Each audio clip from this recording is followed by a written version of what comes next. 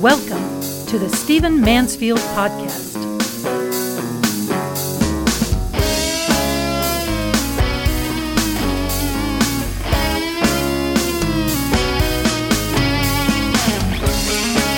Well, welcome to the Stephen Mansfield Podcast. Great to have you with me. I want to dive right in and talk about a fairly sensitive, controversial subject, particularly for me.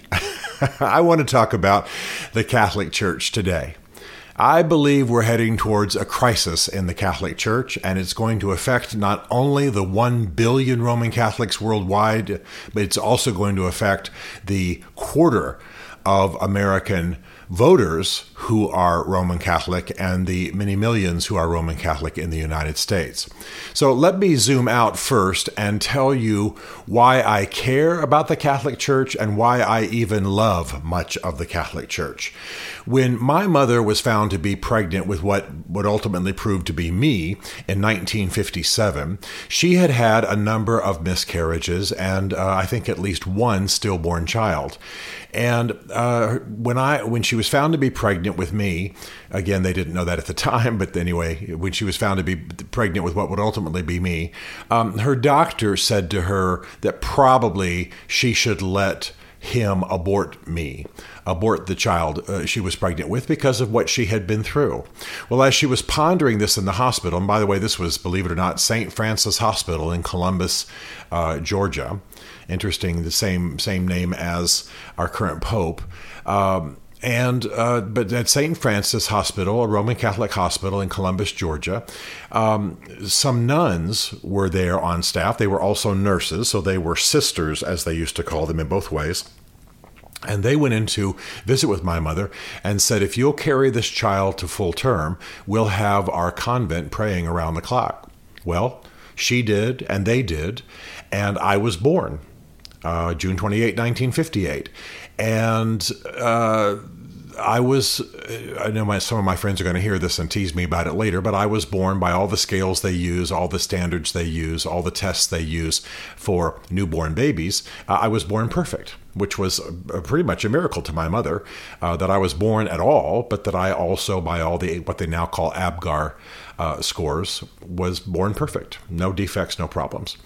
Well, so you can imagine my gratitude to the Roman Catholic Stand for Life. You can imagine my gratitude for good Irish activist nuns who stood for life and were even willing to, perhaps undermine a doctor who was not Catholic, but advising my mother to abort me. So I have since then in my life worked with priests and pro-life causes. I have many, as many of you do. I have many Catholic friends. Grateful for the staunch Catholics who are up on the Hill and what have you, and love much of the Catholic Church, particularly in some of its social teaching. Obviously, I'm Protestant. I'm sure you know that if you've been listening to this podcast very long. I'm a Protestant. I consider myself to be a garden variety Christian, a traditional Christian, a biblical Christian, as much as I can as a sinner. And so I am obviously just a garden variety Protestant, and I disagree with my Catholic friends about many things. And we talk about these things over a hamburger in D.C. all the time. I'm the kind of guy who talks about religion with anybody who wants to talk religion with me. And so I've sat with priests as we've worked on pro-life issues. I have friends who are priests, people I went to school with who became priests, both Orthodox and Roman Catholic. So all of that to say that I have a love for the Catholic Church while I am at the same time not lost on the differences between Protestantism and Catholicism, and I disagree with my Catholic friends. But what I'm concerned about now is a crisis that is going to come again to the billion Catholics in the world today, and also to the American electorate and to Roman Catholics in America, because there is a leader at the top of the church, obviously the Pope, who is departing from some traditional stands. As you may know, this past weekend, President Joe Biden went to the Vatican and met with the Pope. And this Pope apparently said to him that he was a good Christian. This is what was reported both by the Vatican and by President Biden, that he should continue receiving communion, and that he celebrated him as a good Catholic. Well, some of this may have been politics and window dressing and for the cameras. I understand how that works, even for a pope. But you can understand my distress as a man who is slightly right of center, not hard right, who is definitely pro-life, who celebrates, again, the Roman Catholic stand for the poor and activism for the poor and what have you. I think the conservative movement in America does not do that as it should, as much as it should. And I've worked on many, many projects to end poverty and address social justice issues. I think that is part of being a Christian. However, I'm concerned about what Pope Francis, a man I like in his personal style, but am concerned about in his public statements about major moral issues. What I'm concerned about what he might be doing to the Catholic Church. I received a picture from a man, a pretty high-ranking man in D.C., who's a friend of mine this past few days. It was a picture of Joe Biden standing next to the Pope, and my friend had labeled the picture "Two Lapsed Catholics." So here is my Roman Catholic friend telling me that the Pope Francis, is lapsed. Well, I understand a little bit of why he believes that, because this is a man who works in D.C. and basically part of his job ends up being opposing Joe Biden's social policies and some of his the policies based in that are he considers to be immoral. This man considers Joe Biden's policies to be immoral. And yet when Biden goes to the Vatican to meet with the Pope, the Pope doesn't chastise Biden about his stand for abortion. He doesn't chastise him about his LGBTQ radicalism. He doesn't chastise him for his very left-leaning politics. No. Instead, he affirms him as a good Christian and good Catholic, and he tells him that he should be receiving communion. Now, some of you who are not Christians and not in the Christian fold, and I welcome you. I've got people of all different spectrums, and I'm grateful that you listen to this podcast.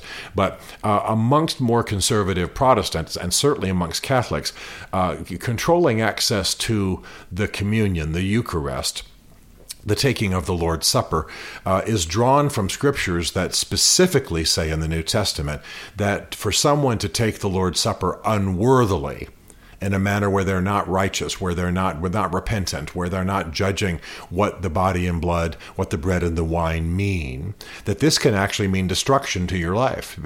Paul says, the Apostle Paul wrote in Corinthians that people have actually died because they haven't taken communion the proper way. So the church took this throughout history as a mandate to urge people to be in a state of grace, as the Catholics would say, to be righteous, to be repentant, to be holy, to be discerning before they take the Lord's Supper. So they take its power delivery system in the right way. That's the brief way to say it. Well, Joe Biden, according to traditional Catholic teaching, mainline Catholic teaching, standard Catholic teaching, is not a man who's consistent with his own faith. He is pro-abortion, radically pro-abortion, by the way, when the Catholic Church's official teaching is not. He is radically pro-LGBTQ, and the Catholic Church is not. And there are other matters that we could probably delve into, but these are the main two. So he goes to the Vatican, obviously the global headquarters and a holy site for Roman Catholicism, and the Pope affirms him.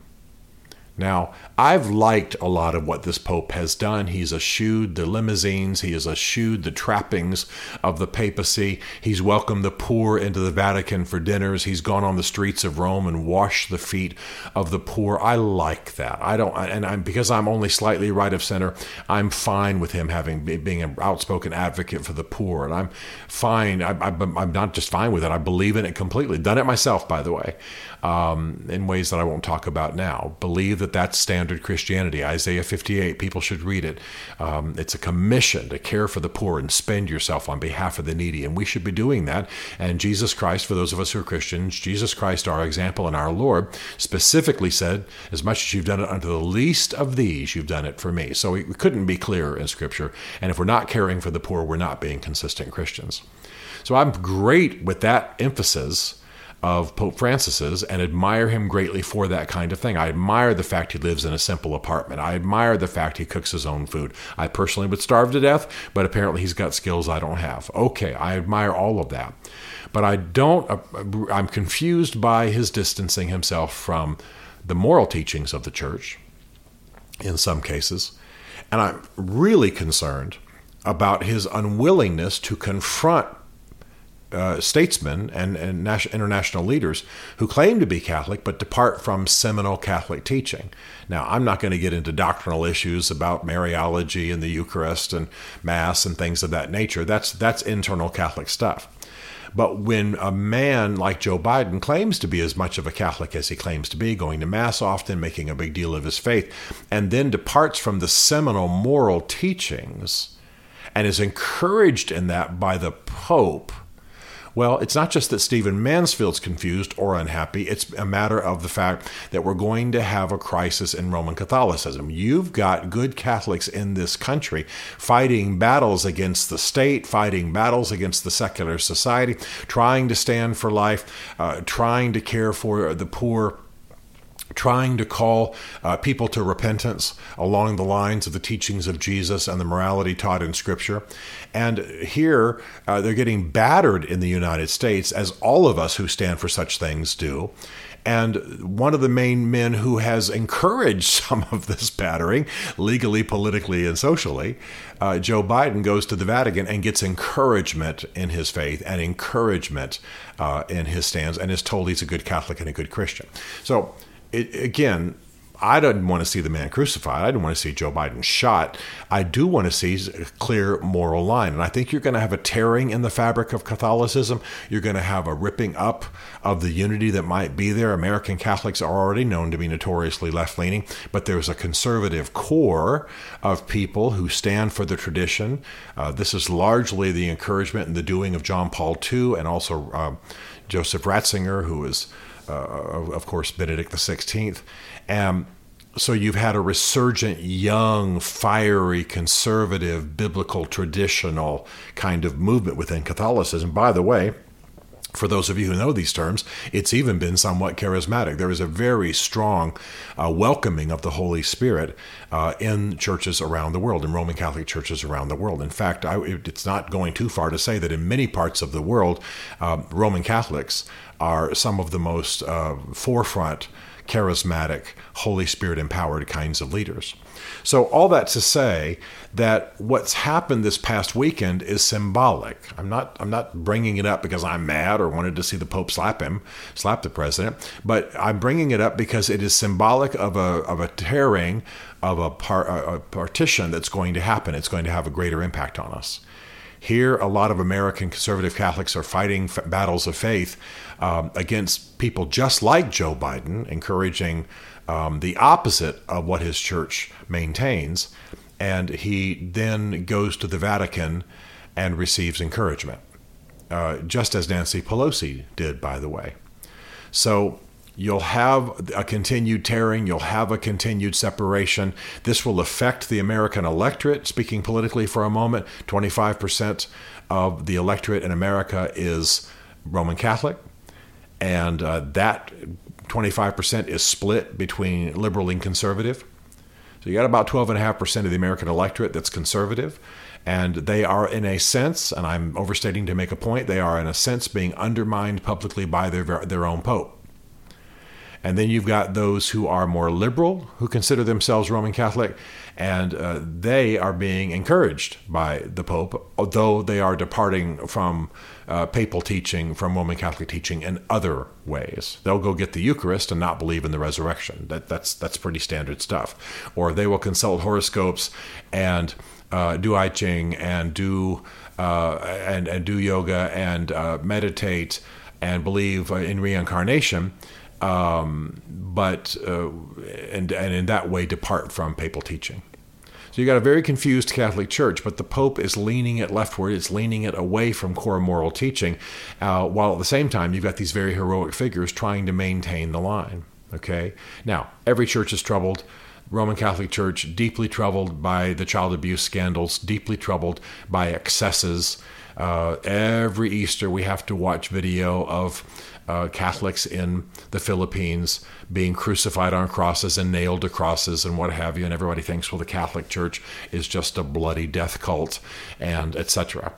So as a Protestant, I love the core of the church. I love the tradition. I love the stand for life that saved my life.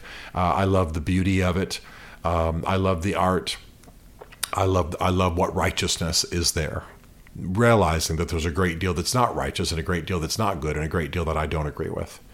But my concern is not only for my brothers and sisters in the Catholic Church, but also for what it's going to mean politically and what it's going to mean globally for the face of Christianity if Pope Francis continues to lean away from core moral teaching, while at the same time, I think, being rather exemplary when it comes to the poor and it comes to a life of simplicity and it comes to perhaps personal holiness. So this is something we'll be grappling with. I urge you, whether you're Catholic or not to turn away from these issues, study these issues, pay attention to these issues.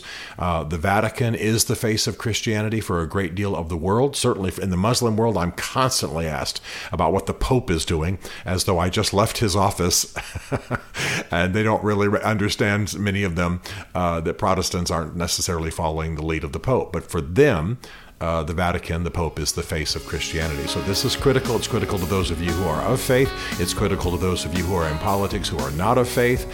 It's critical to all of us as it shapes our world.